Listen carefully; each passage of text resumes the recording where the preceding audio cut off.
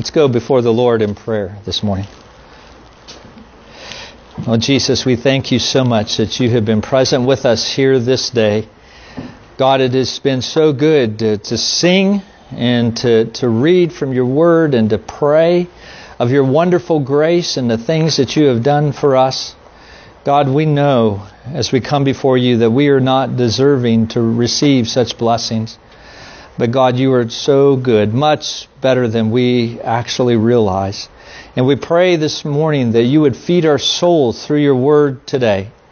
God, that where we need to be rebuked, that you would rebuke us. Where we need to be encouraged as we wrestle with the struggles of sin in our lives, that you would encourage us. Lord, that you would take those that are downtrodden and under the load of sin, that you would set them free.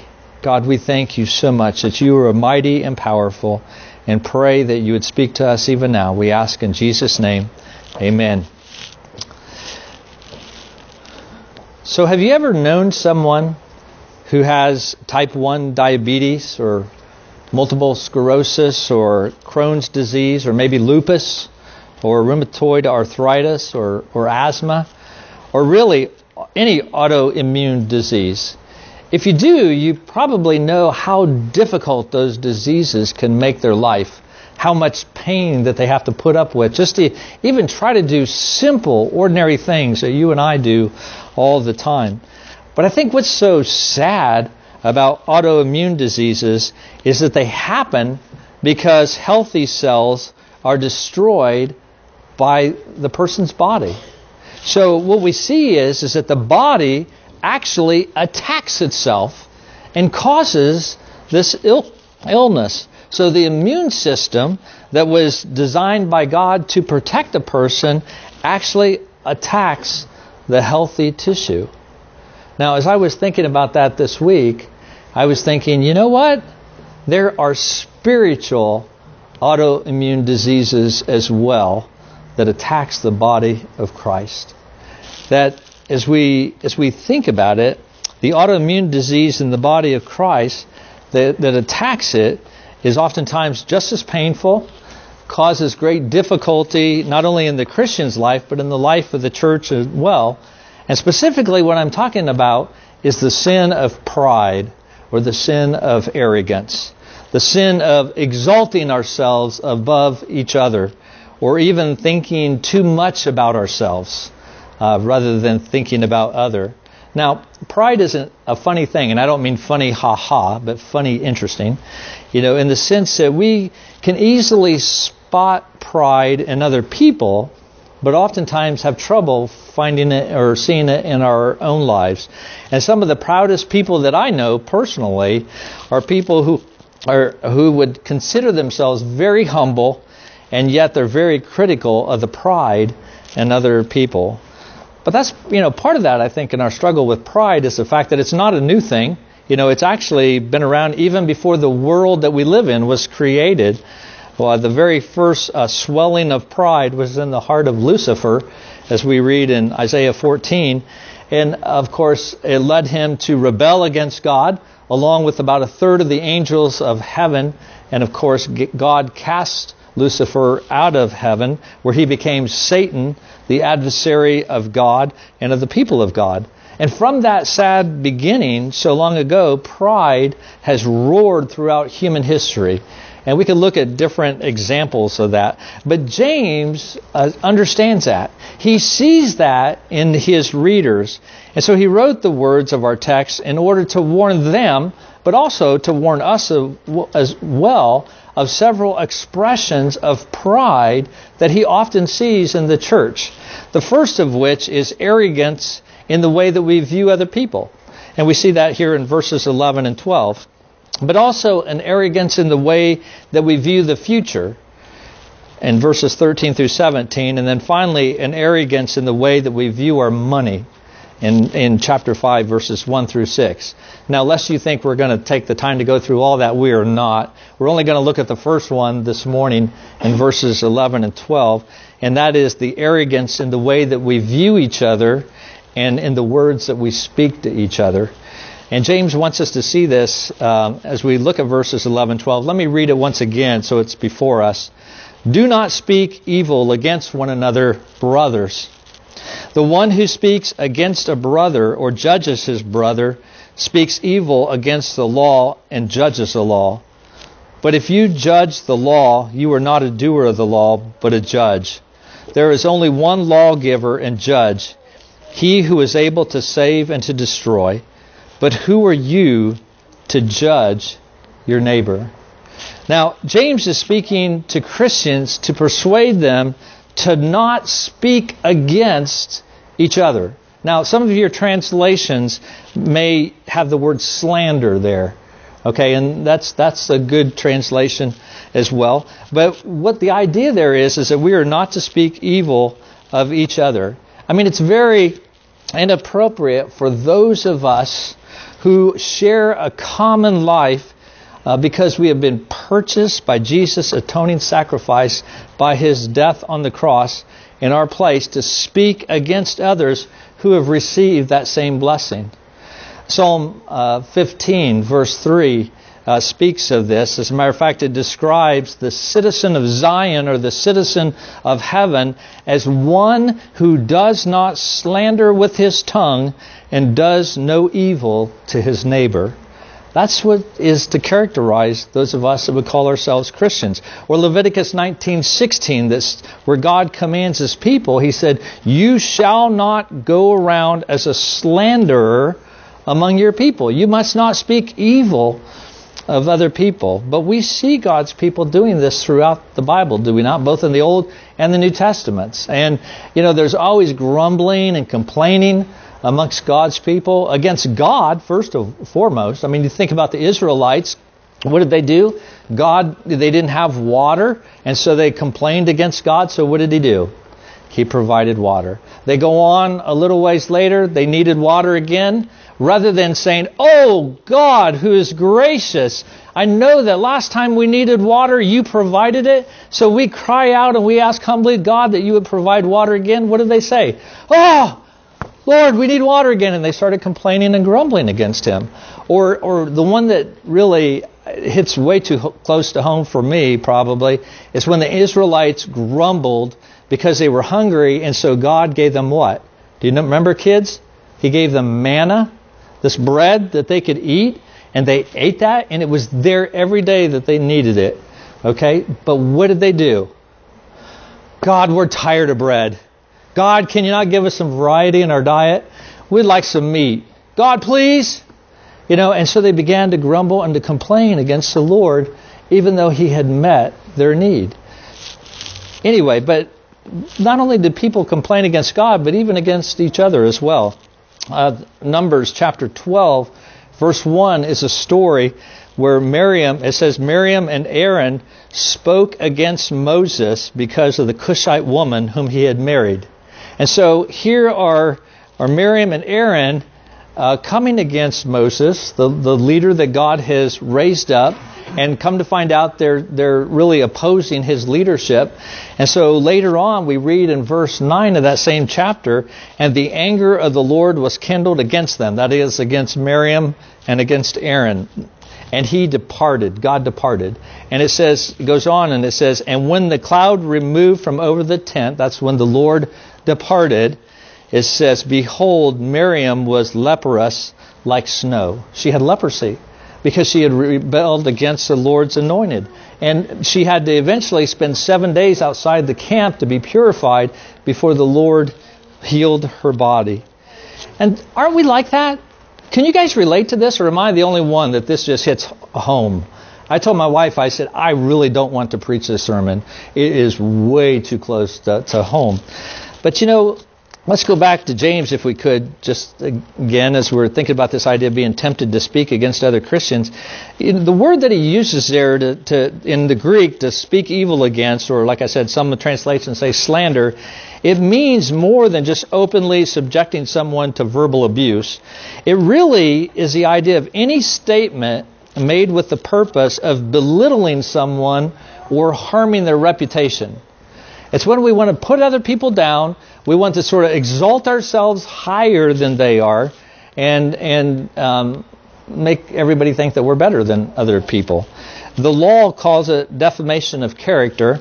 I think we oftentimes refer to it as smearing someone's good name or damaging their name, or even maybe character assassination is a word I've heard more recently that people will use. But because it is a statement that is true or not, it really includes a whole bunch of things. It could be everything from telling out and out lies against someone that you know, or since it could be a true statement as well, it could be something that we say to someone purely to hurt them or to cause others to think less of them. Now, it's amazing how many times I hear Christians say, whenever I might challenge someone on that, and say, should you be talking about that person in that way? And you know what we oftentimes say as Christians? But it's true. Almost like that makes everything okay. If it's true that they're like that, then I can just tell everybody in the world what a terrible person they are, or whatever it is, or confess their sin. But the reality is that is not true. And there are several kinds of evil speaking that we could talk about this morning and give different examples of, but I appreciate Thomas Manton. He's a Puritan writer, and he really gives two classifications of evil speech that I think we need to be aware of. The first is what he calls whispering.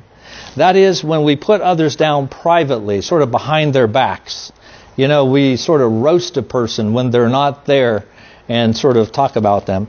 Well, the other is backbiting. That's more of a public thing. It's where we're not really discriminating in the things that we say about people in public. Now, I want to talk just a little bit about these two areas, just to help us to be thinking about ways that we might be tempted to speak evil of others, so that if you can relate to this, then you can take this matter before the Lord. But just here again, like I said, these are just a couple examples. But I think with backbiting, maybe you've experienced this where you've grown up in a church, I know I did, where there was actually a lot of fighting. And you would come on Sunday morning and you just knew that there were certain people in the church who were very critical. And I don't care what you did. If you said white, they would say black. If you said black, they'd say white. There was always just going to be a disagreement, no matter what it was. And so backbiting can be just that in your face, where a person always opposes you, they criticize you. It can be like that. But oftentimes as Christians, we're better at sort of like trying to hide our sins. And so oftentimes we try to disguise some of the backbiting and the gossiping and the speaking evil of others that we do. And so sometimes it takes the form of sharing one another's burdens. And we've talked about this in the past, in the name of concern for others and sharing each other's burdens, that Christians will sort of share prayer requests and prayer meetings. Oh, Lord, help sister so-and-so. She's not feeling well. I know she went out drinking and probably drank too much, but, still we need to pray for her and just pray that she'll be doing better. And, it may be something like that. Or it may be just sharing inappropriate information in a public setting, so that other people can see the struggles that other people have, or maybe even the sins that they're wrestling with. But the Bible, the Bible does tell us to care for one another's burdens. We see that in Galatians 6. But we need to ask ourselves, anytime we're tempted to share information like that, is what we are sharing building others up, or is it putting them in a bad light? Let's say the shoe was on the other foot, and the person that we're talking about would share the same kind of things about us. Would we feel comfortable with that? And oftentimes the answer is no. And I think we need to remember that as we're sharing stuff in a church meeting, in a public church meeting, that's not a whole lot different than just going out there and standing on the rooftop and just shouting to the whole community whatever it is, the news that you're proclaiming. So backbiting can take several different forms, but it's the same way with whispering. And I'd say maybe this is probably the more common in the church. And whispering, that whole idea of putting people down privately, could take the form of desiring revenge with something. Maybe someone has done something to hurt you, said some words that hurt, or done something to hurt you, and you might want to seek revenge. Have you ever had these words come out of your mouth? I don't get mad, I get even, right? I don't get mad, I get even. Now, some of you may not be so bold as to come right out and say that, But is that not oftentimes the attitude that we have with one another when someone hurts us? Is it not our temptation to defend ourselves? I mean, think about kids on the playground. If there's two kids on the playground and one kid insults the other kid, let's say he says, "You're stupid." Now, kids, I know we're not supposed to say that, right? Your parents have told you that. Don't say stupid. But, let's just say they say that. They say, "You're stupid." Well, what's the kid going to do that's been told he's stupid? Well, he's going to say, "Well, you're stupid too." Or he's going to say, "Well, you're ugly." Or he's going to come up with some other insult, because that is our quote-unquote natural tendency to defend ourselves. But I don't care whether it's the playgrounds of America or whether it's the corporate offices of Fortune 500 companies. It is natural to defend ourselves by striking back and speaking evil of those who speak evil of us. And it happens even in our relationships, our most intimate relationships. I've probably shared with most of you, you've probably heard me say at one time or another, when my wife and I do marriage counseling, we sometimes have couples that have trouble getting along. We sort of call them porcupine couples, okay? Because it seems like whenever they get close to one another, they just hurt each other. And so one will say something to sort of accuse the other one, and the one who is hurt will then reach back into the recesses of their memory and pull out some wrong that person has done to them, and they'll throw it like a hand grenade into their face so it'll explode and cause that person to back off or to pay them back for the hurt that they've gotten. It can take a form as that. Or it could even be something as what appears as innocent as making a sarcastic remark or a clever innuendo, but it's designed in a calculated way to build us up and to put the person down that we're talking about. So revenge may be one way that we see whispering, but I think, and I wonder, if the motive that produces the most slanderous talk is no more than the mere desire to talk when really there's nothing to say. Now, what I mean by that is this. How often do people get together and end up talking about other people in a critical way simply because they don't have anything else to talk about? Have you ever done that? Maybe you're getting together with some buddies or you're talking, or, one example I can think of is sort of the stereotypical Hollywood, teenage girl sleepover type thing, and they're all in their pajamas and they're doing their nails and stuff, and all of a sudden they start talking about this girl at school and how she dresses, or can you believe that this person does this? And, just what might seem like innocent conversation at first sort of devolves into criticism amongst other people. But it's the same with us as Christians. I mean, we can run into that temptation, maybe even after church, where it's like, wow, could you believe how long Pastor Rick's sermon went? I mean, I just thought, good night. I was like, okay, we get the point. Let's move on. Or you may be talking about, I haven't seen so-and-so in church in a long time. I hear that they're just lazy. They just won't get up and come to church. And, next thing you know, our tongues are wagging and we're speaking evil against other people. And it can be so easy, whether it be here at church or midweek Bible study. It may even be around the dinner table in your home, where you're tempted to speak evil of others. And so slander or speaking evil can be anything from out-and-out lies to speaking the truth in carelessness or even hatred towards other people. And James reminds us that it's vital that Christians discern and depart from every appearance of evil speaking towards others. And not only ought we not to speak slander towards others, but we must not listen to it either. If I could quote Thomas Manton again, he said, "Your ears may be as guilty as their tongues." Your ears may be as guilty as their tongues. And what he's trying to say is, if we listen to slander without expressing our dislike for it, then we're just as guilty as the person who's saying the slander. As a church, if we would just say, hey, whoa, I think you ought to not be telling me this. Maybe you need to go talk to so-and-so. If that's really a problem with them, you need to go talk with them. If we did that, I bet it would be amazing how much our speech would possibly change in the church. And that's why James says, do not speak evil against one another, brothers. He says, stop it.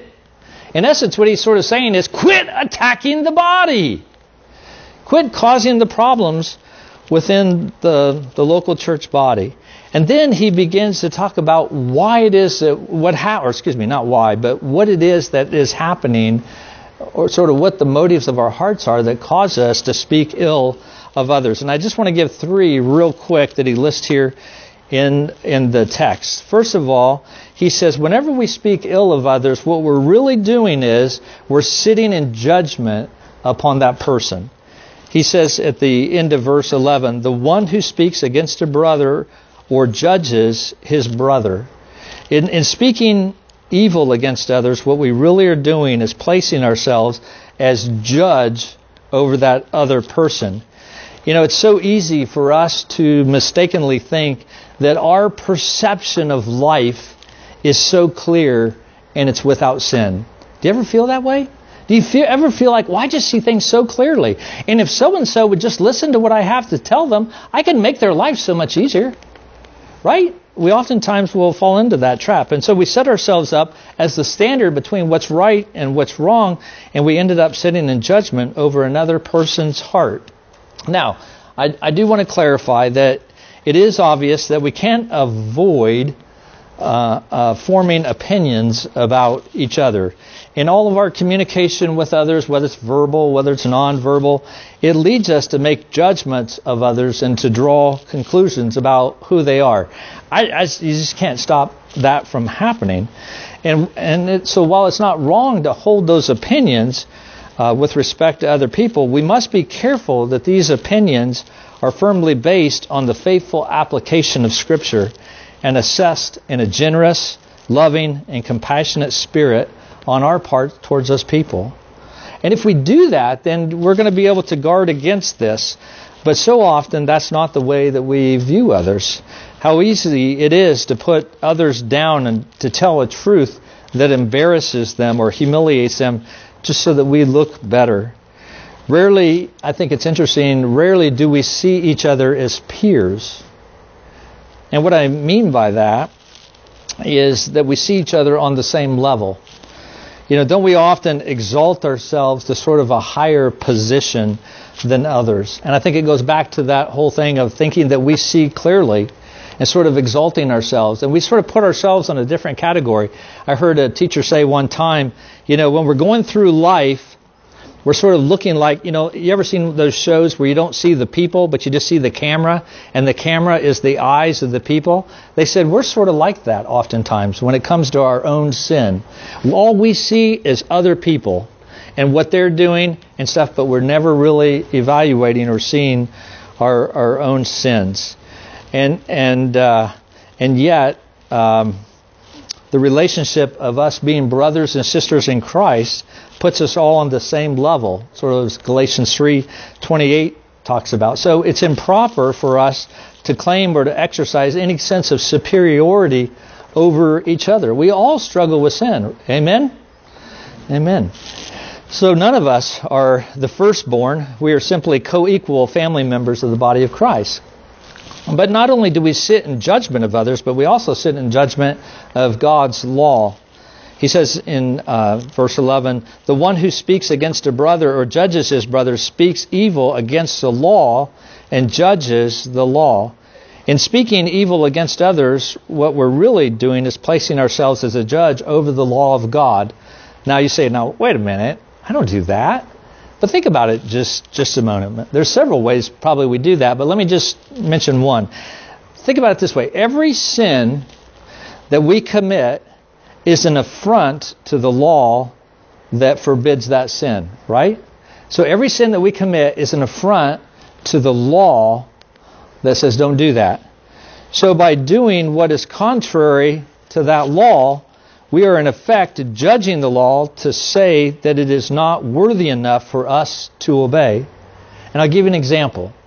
Let's imagine that you're driving through an area that has road construction. You probably can't relate to this illustration, can you, in Kansas? But okay, you're driving through an area that has road construction, and the speed limit is 35 miles an hour. And you're driving 55, and you see that 35, and you slow down. You're thinking, 35? That is ridiculous. I can walk faster than that. So you sort of decide in your mind, I do need to slow down, so I'll slow down to 45, or maybe even 40. But 35? 35 is sort of ridiculous. And so we sort of cruise on through that road construction at 40 or 45 miles an hour, a speed that's more reasonable in our minds. But in essence, what we're doing when we do that is that we are judging the law that says 35 miles an hour, and we're finding that law unfit to obey, unworthy to be obeyed. And so we establish our own law, and we follow the law that we established rather than the one that's declared by the state of Kansas. And sin, so in essence, is really judging the law. David was asked by the prophet Nathan, remember when he sinned with Bathsheba and then had her husband killed? Nathan said, "Why did you despise the word of the Lord by doing what is evil in his eyes?"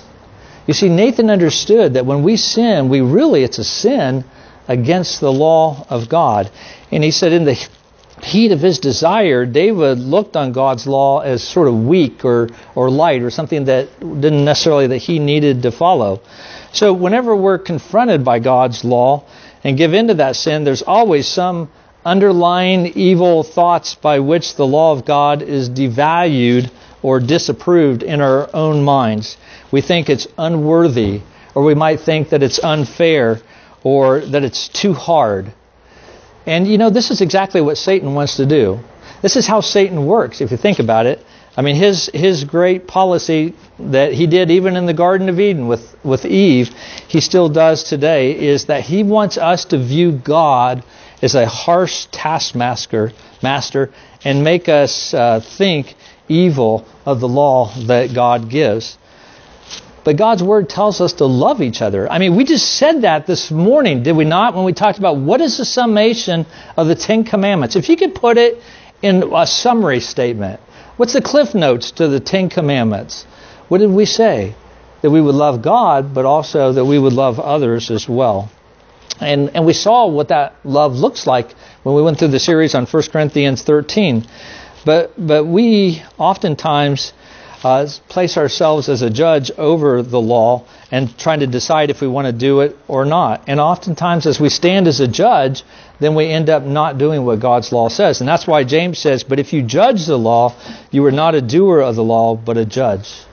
And then he goes on, he says, not only do you judge others and judge the law of God, but you judge God himself, if you think about it. And that makes sense. If we're going to sit in judgment over God's law, are we not also then sitting in judgment of God himself?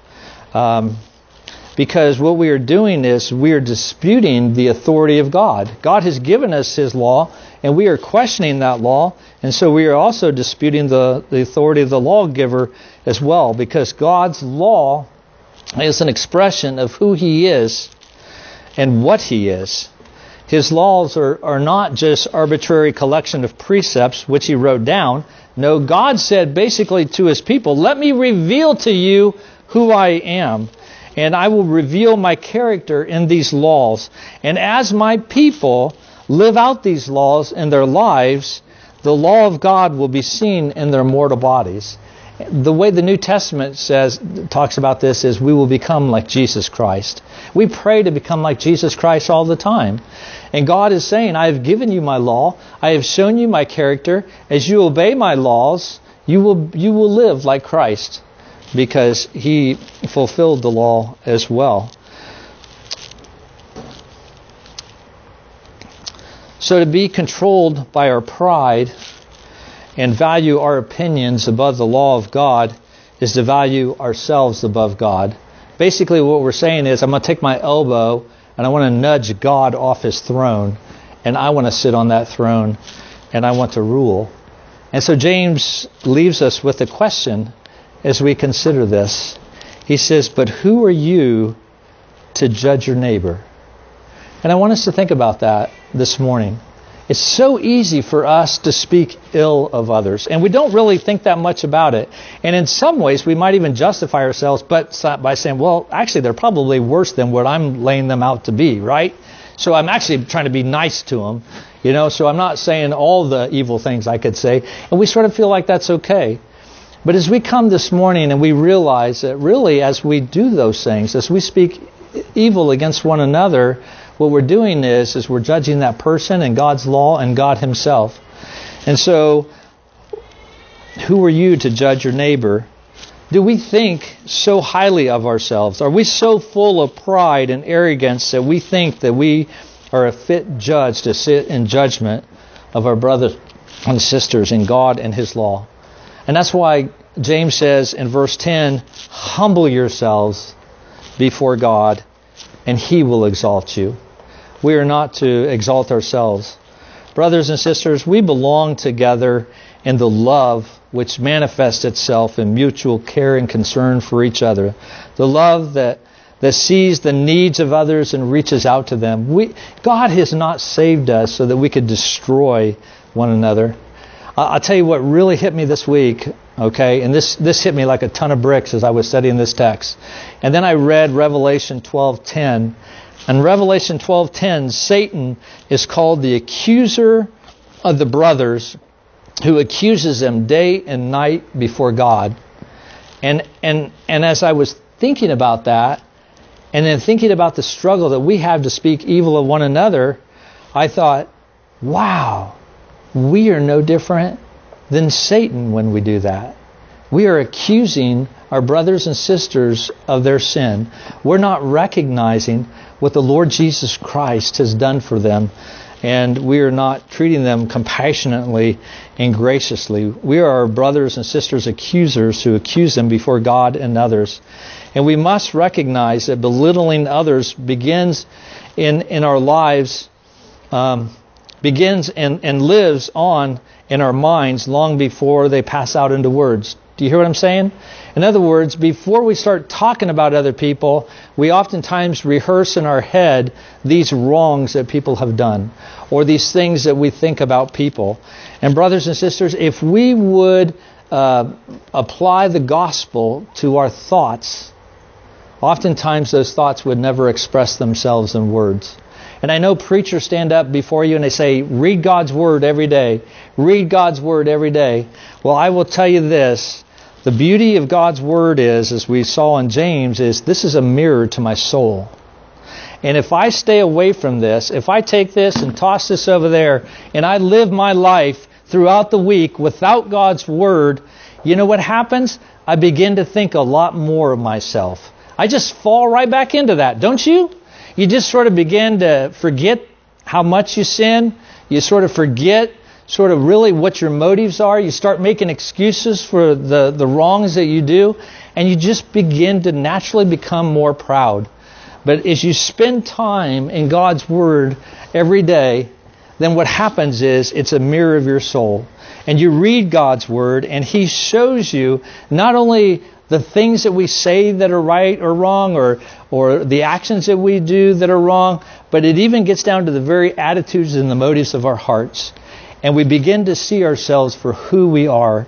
And then we begin to walk humbly before our God and realize that we don't deserve His wonderful grace as He is. So as we close today, I want that question that we read in verse 12 to be on your minds. Do you sense an element, or do you hear what James is saying? Who are you to judge your neighbor? And as you hear that question, do you sense an element of warmth in James' question? Do you think, yeah, I need to ask myself that. I need to do that. That would be the right thing to do, to ask that question. Would we say, as James does, I am a person seeking to walk in the lowliest humility with God, for I know that this is the way of blessing. And I have learned that the way down is the way up.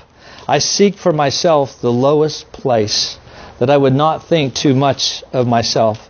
But brothers and sisters, if we exalt ourselves over our brothers and sisters, is not the reality of our life to be called into question with God? Are we functioning as those who have been saved by the blood of the Lord Jesus Christ? Let us be in step with God, that we might honor Him in all that we say and we do in relation to each other.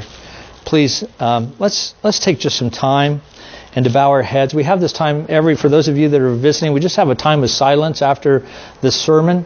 to just reflect upon the word that was preached, if the Spirit is convicting you of something, to give you opportunity to confess that. Maybe you need a time of prayer, whatever it might be. Let's just take a few moments of silence to meditate upon the things that we've heard and to respond to God appropriately.